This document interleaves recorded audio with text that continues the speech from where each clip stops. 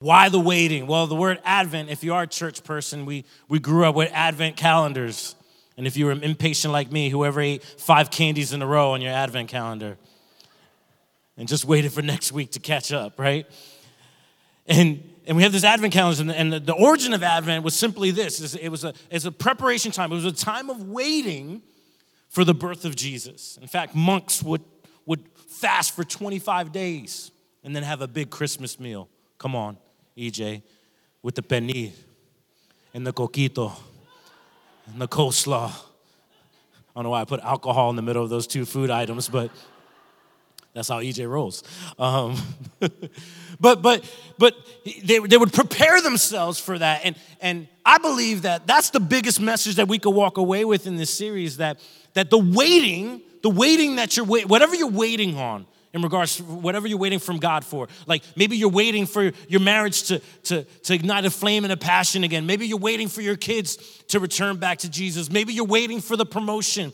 You're waiting for something to happen in your schools. Whatever you're waiting for, there is a promise that God has for you in the waiting. And sometimes the waiting is the hardest part. That's from the prophet Tom Petty. Waiting is the hardest part. But every good story, and if back in the day when I grew up in church, they would have testimony time. Anybody remember testimony time? They would have an open mic, and Sister Thelma would tell you that, her pasta was good this week. Glory to God, hallelujah, and whatever.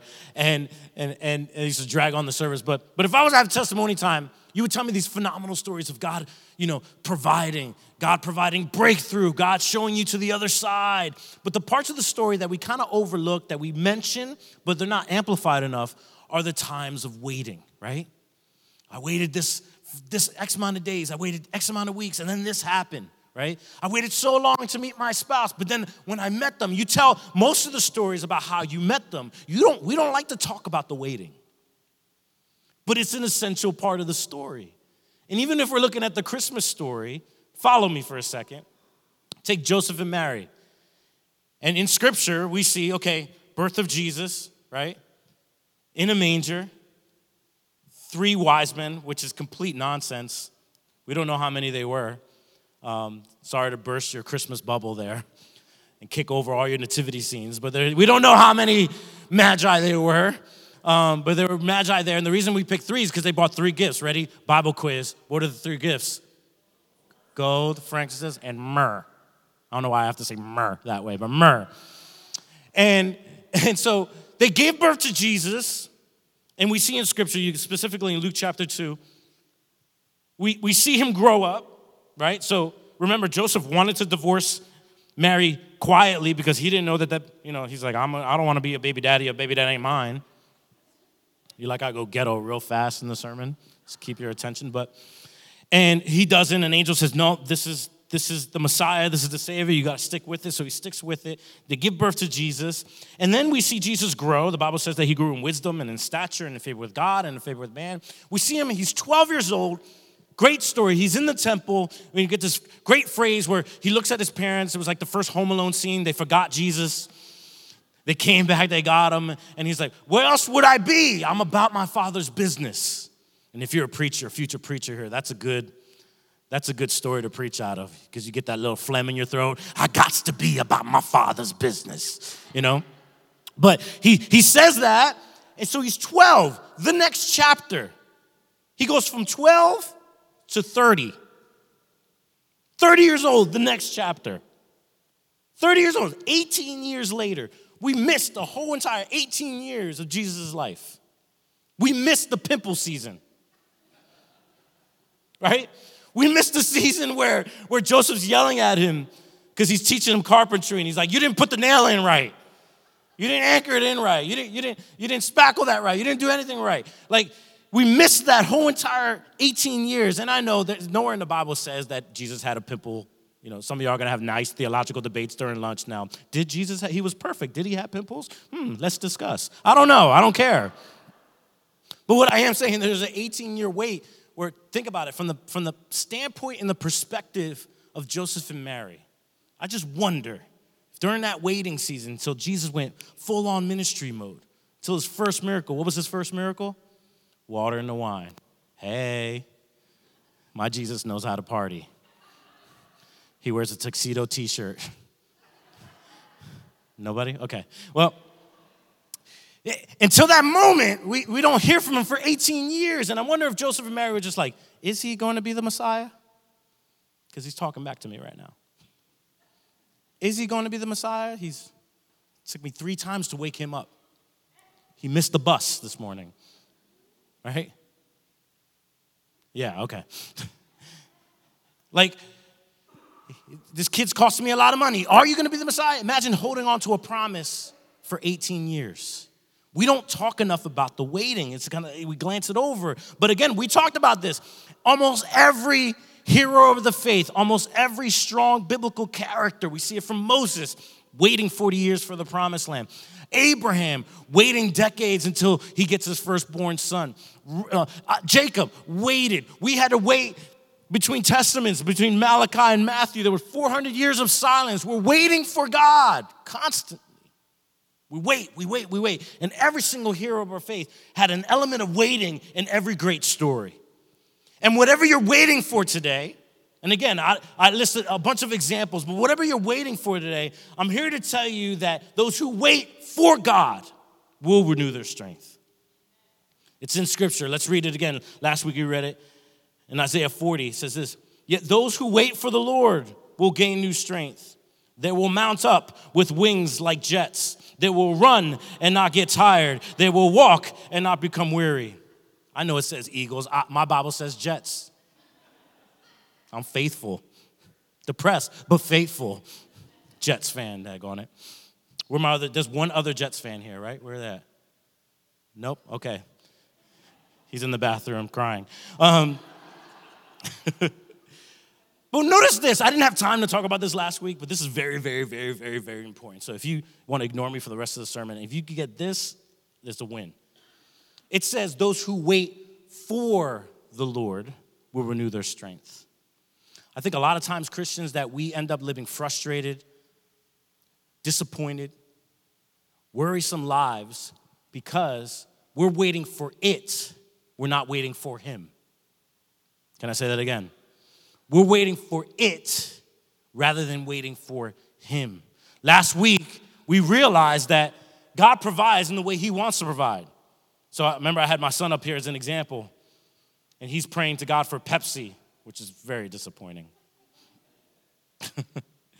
We're my Coca-Cola people. Make some noise. Woo! That's right. It's the taste of the holiday. And so Pepsi is not okr. It's not okr. It's not. All right? So he's praying for Pepsi, and I showed the illustration that God gave him water. Why? Because God answered his prayer, but God answered in a way that's best for him and that most glorifies him. Okay? And so God's going to answer his own way. But instead, what we're doing is we're praying for God for that promotion, but maybe it's not a promotion. Maybe it's a relocation. And that relocation is going to be better than that promotion. Hello? But we get disappointed in our prayer life because we're waiting for it rather than waiting for him. Am I talking to anybody today? And we're called to wait for him. You want renewed strength? You want mature faith? We wait for him, not for it. Because sometimes our it ain't the right it. Our it ain't it. I know that's not good grammar, but that'll preach. All right? So there's a difference between waiting on this and waiting on him.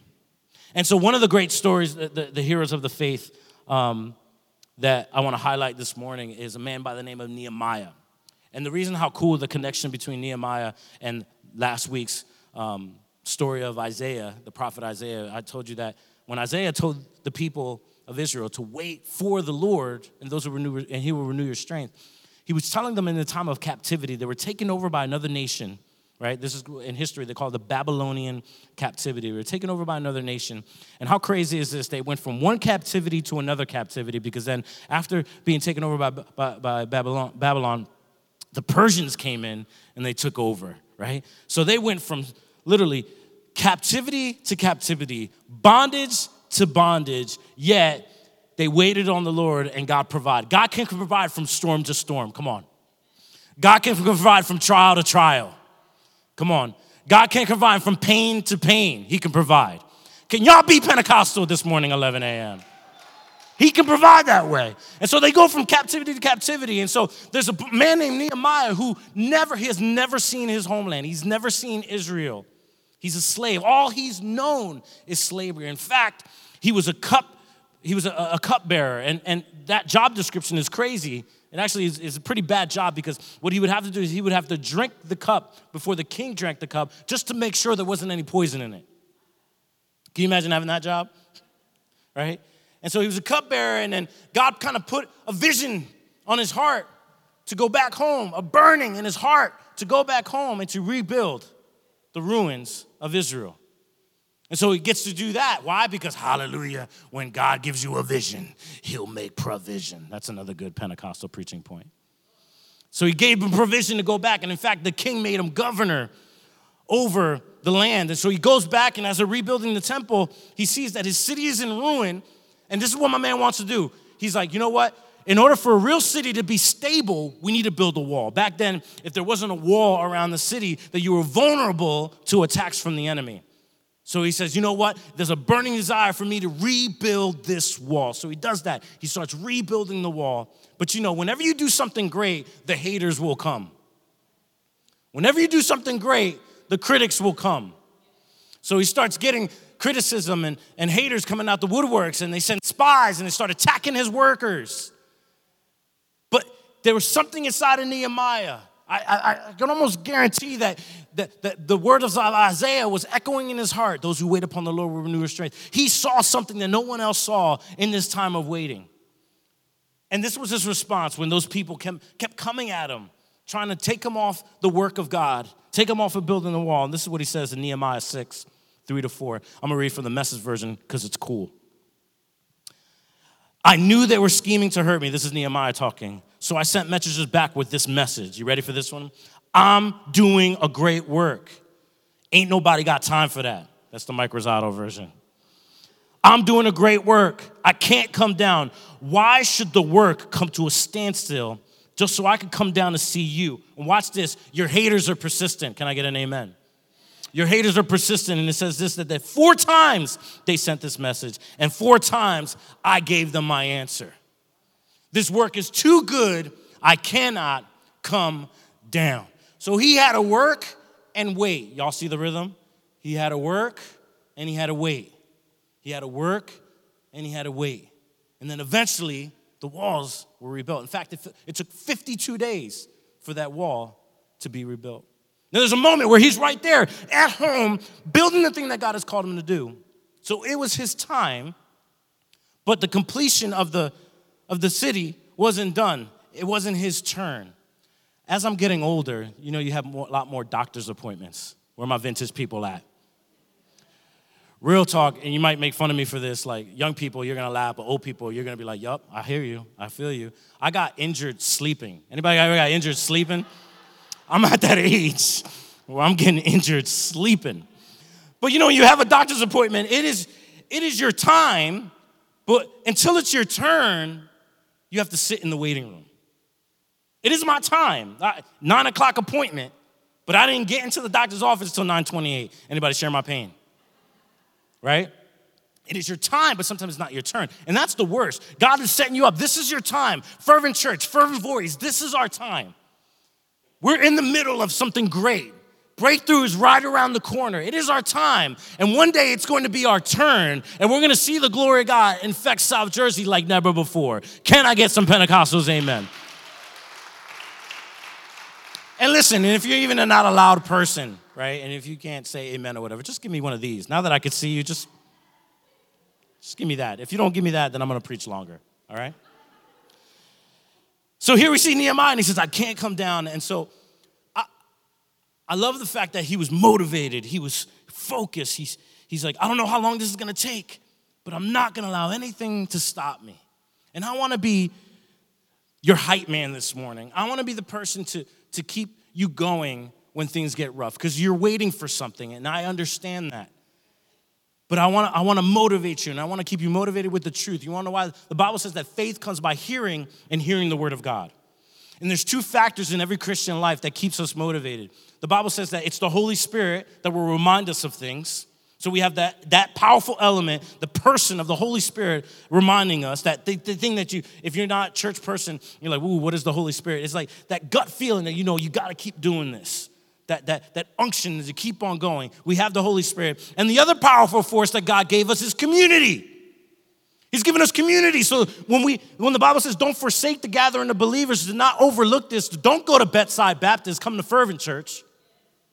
Why? Because together we're surrounded by other people that have the same struggles, that have the same doubts, but we can encourage each other to keep on going.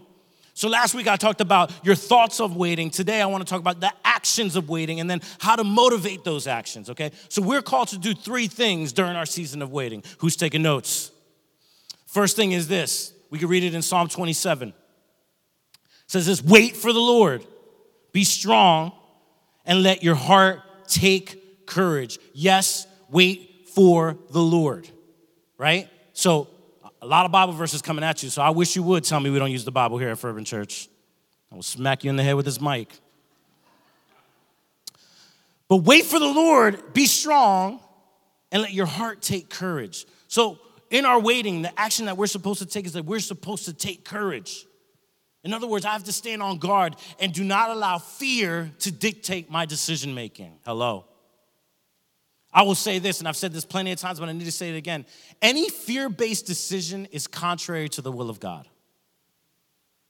Can I say that again? Any fear-based decision is contrary to the will of God. How do I know this? The Bible says God has not given us a spirit of fear. That's not from him. So any fear-based decision is contrary to the will of God. Psalm 37, so we're supposed to take courage. First thing, take courage. Second thing, Psalm 37 says, wait for the Lord and keep his way, and he will exalt you to inherit the land, and you will look on when the wicked are cut off. So we're called to take courage, and we're called to keep his way. That means keep on doing what you're doing. Don't stop till you get enough. Don't stop till you get enough. Come on. You know Michael Jackson was speaking in tongues? Yeah? Mama say, mama sa, mama kusa. Mama say, mama sa. No? All right, whatever. So, take courage to keep his way. And then same chapter, Psalm 37 says this. So we take courage, and then watch this, rest in the Lord and wait patiently for him. Do not fret because of him who prospers in his way. They might look like they're prospering, but they're not, because of the man who carries out wicked schemes. To rest in the Lord. So we take courage, we walk in boldness, we keep his ways, and we rest in the Lord. That means, and listen, stop taking notes. Look at me in the eyeballs real quick. I'm not talking about lazy Christianity. Lazy Christianity, I just need to wait and just wait for God. No. When I say rest in the Lord, that doesn't mean to sit your behind down and let life happen. When I say rest in the Lord, is that your source and your peace comes from him. Hello? We could work while we wait. We could work while we wait, but we understand that our source is in him. Where do you run to when you need to refill your tank? That's where your soul finds rest. So as we're waiting, we rest in him. So I'm working, I'm building this wall, but my rest is in the Lord. Am I talking to anybody today? And so those are the 3 actions that we do in our time of waiting. And I don't know whether you're waiting 52 days or 40 years. This is what we do. But if you're anything like me, I need hype people around me. I need people to hype me up. I remember going to basketball games. I played varsity basketball, believe it or not. I know. I was like, Spud Webb was my idol. Varsity basketball and baseball. I remember going to the games and sitting on the bus, and I would wear the headphones, and like back in the day headphones. It was like foam, black foam, and if the black foam broke, it would cut your ear up, but you don't care. You're just listening to the music.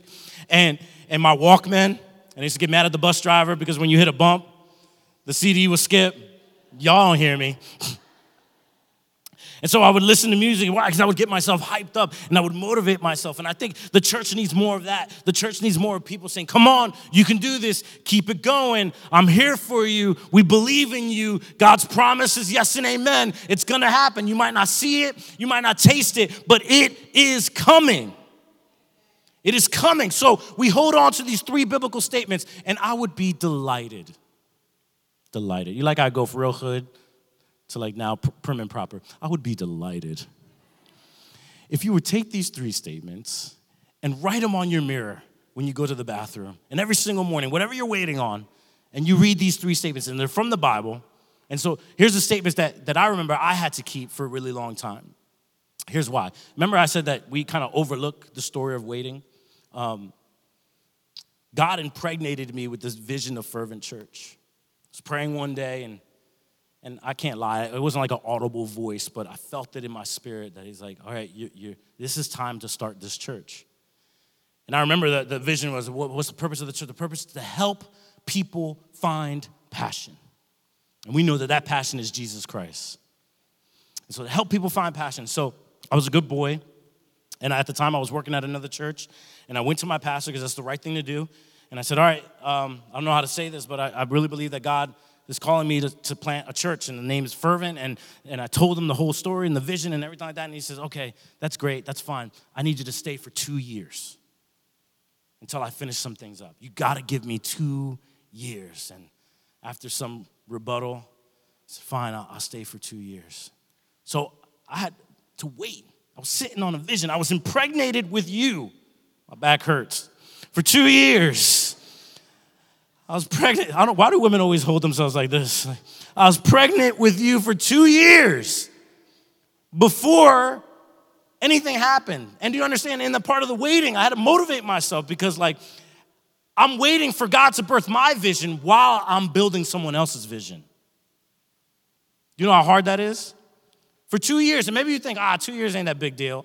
It was a big deal to me, and it was frustrating. So I had to motivate myself. So here are the 3 statements I held on to. The first one is this: I will not grow weary in doing good. And if you're highlighting that, man, highlight the word good. Because if it's a good thing, then don't grow weary in it. Second statement I had to tell myself is, for this purpose I came to this hour. I had to steal that phrase from Nehemiah. Nehemiah said this, no. This is the purpose. This is the reason I came for this hour. This is my purpose. I'm living it out. And every single moment, this is my purpose. And then the third statement I would hang on to, and again, another one that I stole from Nehemiah is this: I'm doing a great work. I can't come down. Ain't nobody got time for that. To remove all the nonsense. I'm doing a great work. I can't come down. And so here, I held on to these things, and I had to hype myself up with those 3 phrases. So maybe you need that today. If you're waiting for your kids, you're waiting for your marriage to come up, you're waiting for your business to flourish in some kind of way. Just remember that. I'm doing a good work. I'm doing a good work. For this purpose, I came to this hour, this moment. This is why I am here. And this is a great work. I can't come down. And to say that and to hype yourself up. And Paul talks about this. If you don't think I'm just making this up, Paul talks about, hey, there's a great cloud of witnesses up in heaven encouraging you. And he says this, and again, I'm going to read it from the Message version, Hebrews 12. It says this: do you see what this means? All these pioneers who blazed the way, all these veterans cheering us on. It means we better get on with it. Strip down and start running. Not strip down all the way, though. I have to make sure that's clear. And never quit. No extra spiritual fat, no parasitic sins. Keep your eyes on Jesus, who both began and finished this race we're in. Again, we have a Jesus that can empathize with us. He says, study how he did it, because he never lost sight of where he was headed. That exhilarating finish in and with God, he could put up with anything along the way. The cross, shame, whatever. And now he's there in the place of honor, right alongside God. When you find yourself flagging in your faith, you ever flagged in your faith? Come on. When you find yourself flagging in your faith, go over that story again, item by item. That long litany of hostility he plowed through. That will shoot adrenaline in your souls. Come on.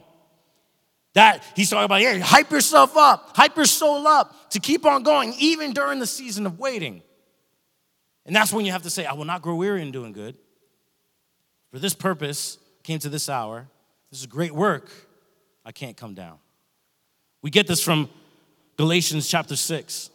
So I will not grow weary in doing good. Because I have like this borderline Puerto Rican thing, I always struggle with saying go weary in doing good. But grow weary in doing good. And we get this from Galatians chapter 6. It says this: let him who is taught the word share in all good things with him who teaches. That's why I asked you to say amen. Because you're sharing with me the good things. Do not be deceived. Thank you. Do not be deceived. God is not mocked, for whatever man sows, that he will also reap. For he who sows in the flesh will also from the flesh reap corruption. But he who sows in the Spirit will of the Spirit reap everlasting life. And let us not grow weary while doing good, for in due season we will reap a harvest. How? How we reap a harvest? If we do not lose heart. Don't quit. Don't quit. Don't grow weary. Don't grow weary in doing good. I try to tell our boys and I try to tell leaders this, that in regards to waiting, this is how you know the value of things. If it's worth waiting, then it's worth it. If it's not worth the waiting, then it's not worth it. And inside of each and every one of us, notice the imagery that Paul was saying when he's writing this letter to the churches of Galatia. He's saying this. He's saying, hey, he's reaping and sowing. Those who reap in this flesh will reap of the flesh. Those who sow in the Spirit will reap in the Spirit. So he's showing this imagery of farming. And he's like, if you plant this and you'll reap that. So in other words, he's saying that there is a weed of weariness. That's hard to say. There's a weed of weariness inside of every single one of us. We all get tired. Some of y'all look tired right now. But we all get tired, thanks. We all get tired, and it's our job and our responsibility to remind us of the good work that we're doing. Your family is a good work. Hype yourself up, people. Your family is a good work. Your kids are a good work. Your schoolwork is a good work. Fervent church is a good work. Do not grow weary. You have to rip out, you have to de-weed the seed of weariness in your life. It's going to be there. But you got to pull it out because you will get tired. I get tired. I get tired of preaching the same word over and over again to people who don't get it. I get tired of counseling people with the same issue year after year after year. I get tired, but I got to remind myself that this is a good work.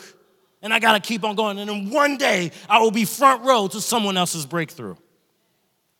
Cannot grow weary in doing good. The second statement is that for this purpose, I came to this hour. This is the reminder that you have to know why you exist. You have to know why you are here on this earth. You have to know.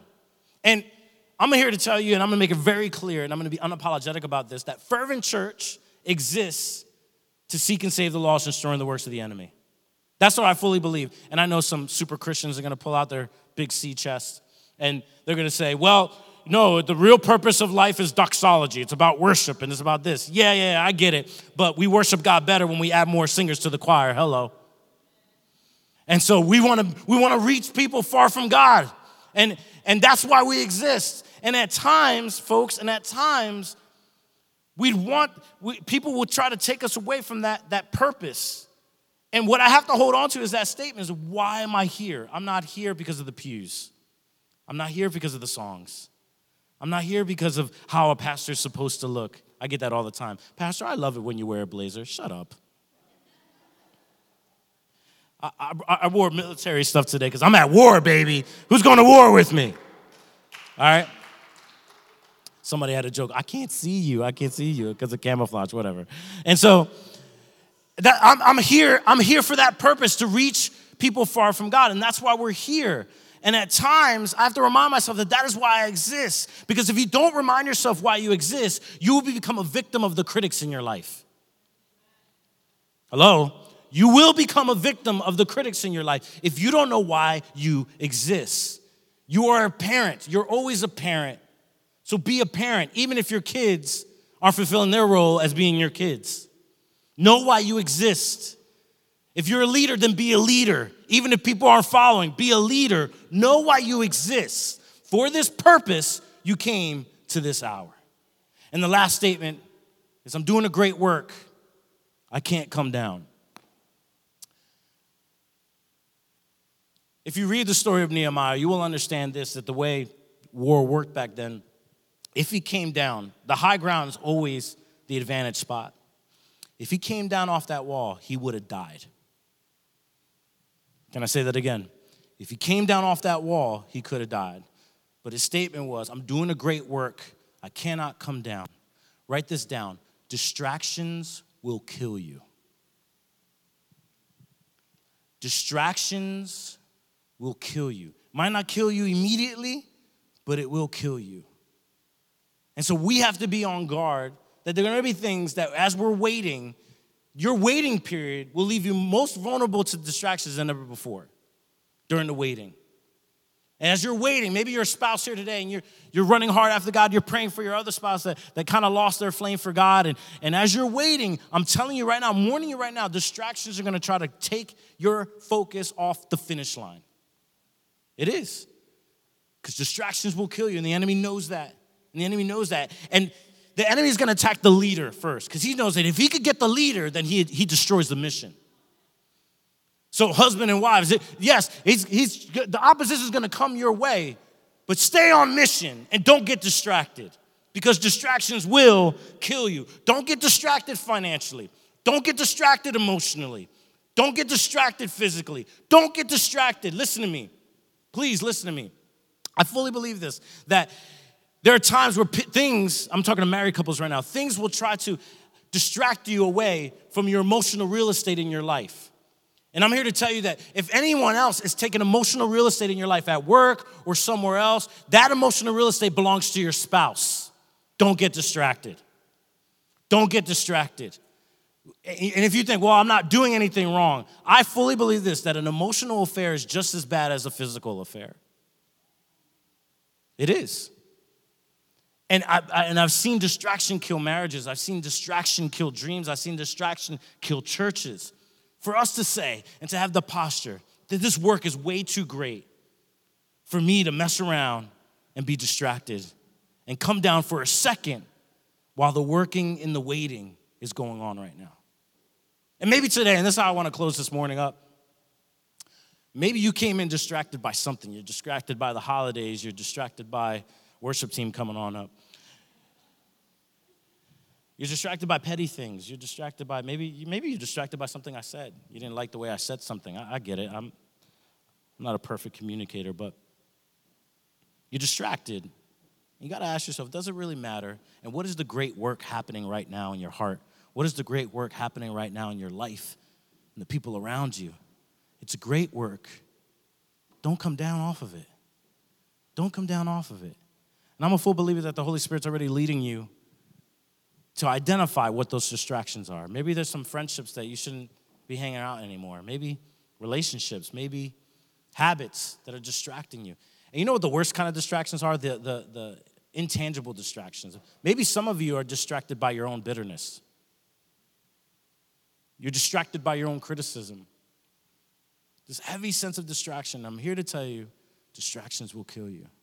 If not immediately, eventually. And here's what I want to do. I'm going to ask you to stand up, and I just want to pray for that. I'm going to pray, and the answer to your distraction is going to seem kind of simple, but it's focus. And all worship is just a focus on God. It's an extreme focus on God. So after I pray, we're going to respond a little bit in worship. Just refocus. To get away from distractions. Because during this time of waiting, as I'm waiting for my breakthrough, I know it's our time, but it might not be your turn. And as we're waiting, for us not to allow distractions to sideline us, to sidetrack us, to blindside us, and to rob us of what God has promised us. He's already provided it. We just have to trust Him until we get there. Let's pray.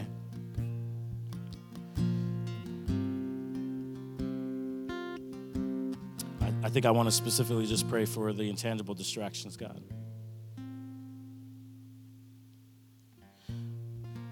So Holy Spirit, help us identify that. Some people in this room that are distracted by their bitterness, just angry and hurt. And it makes us blind to the great things that you're doing in our lives and the great things that you're doing around us. So it's kind of hard for us to participate in those great things because we're distracted. Holy Spirit, help us lay down distraction right now. In Jesus' name. Holy Spirit, help us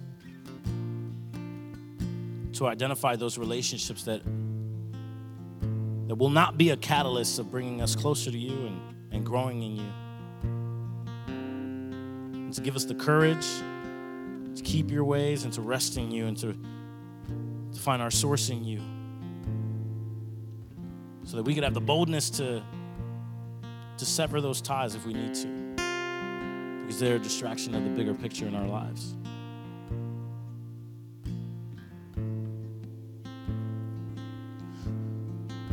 God, I know that some of us are distracted by pain and the pain of the past. And Lord, by no means do we belittle their pain, but we do right now acknowledge that there are greater things in store for every single person in this room. And that sometimes that pain will distract us from what you want to do. So we say, Lord, have your way. Have your way. Help us refocus. Help us align ourselves to you. Help us hold on while we wait for you, not it. We wait for you. For you to do what only you can do. In Jesus' name.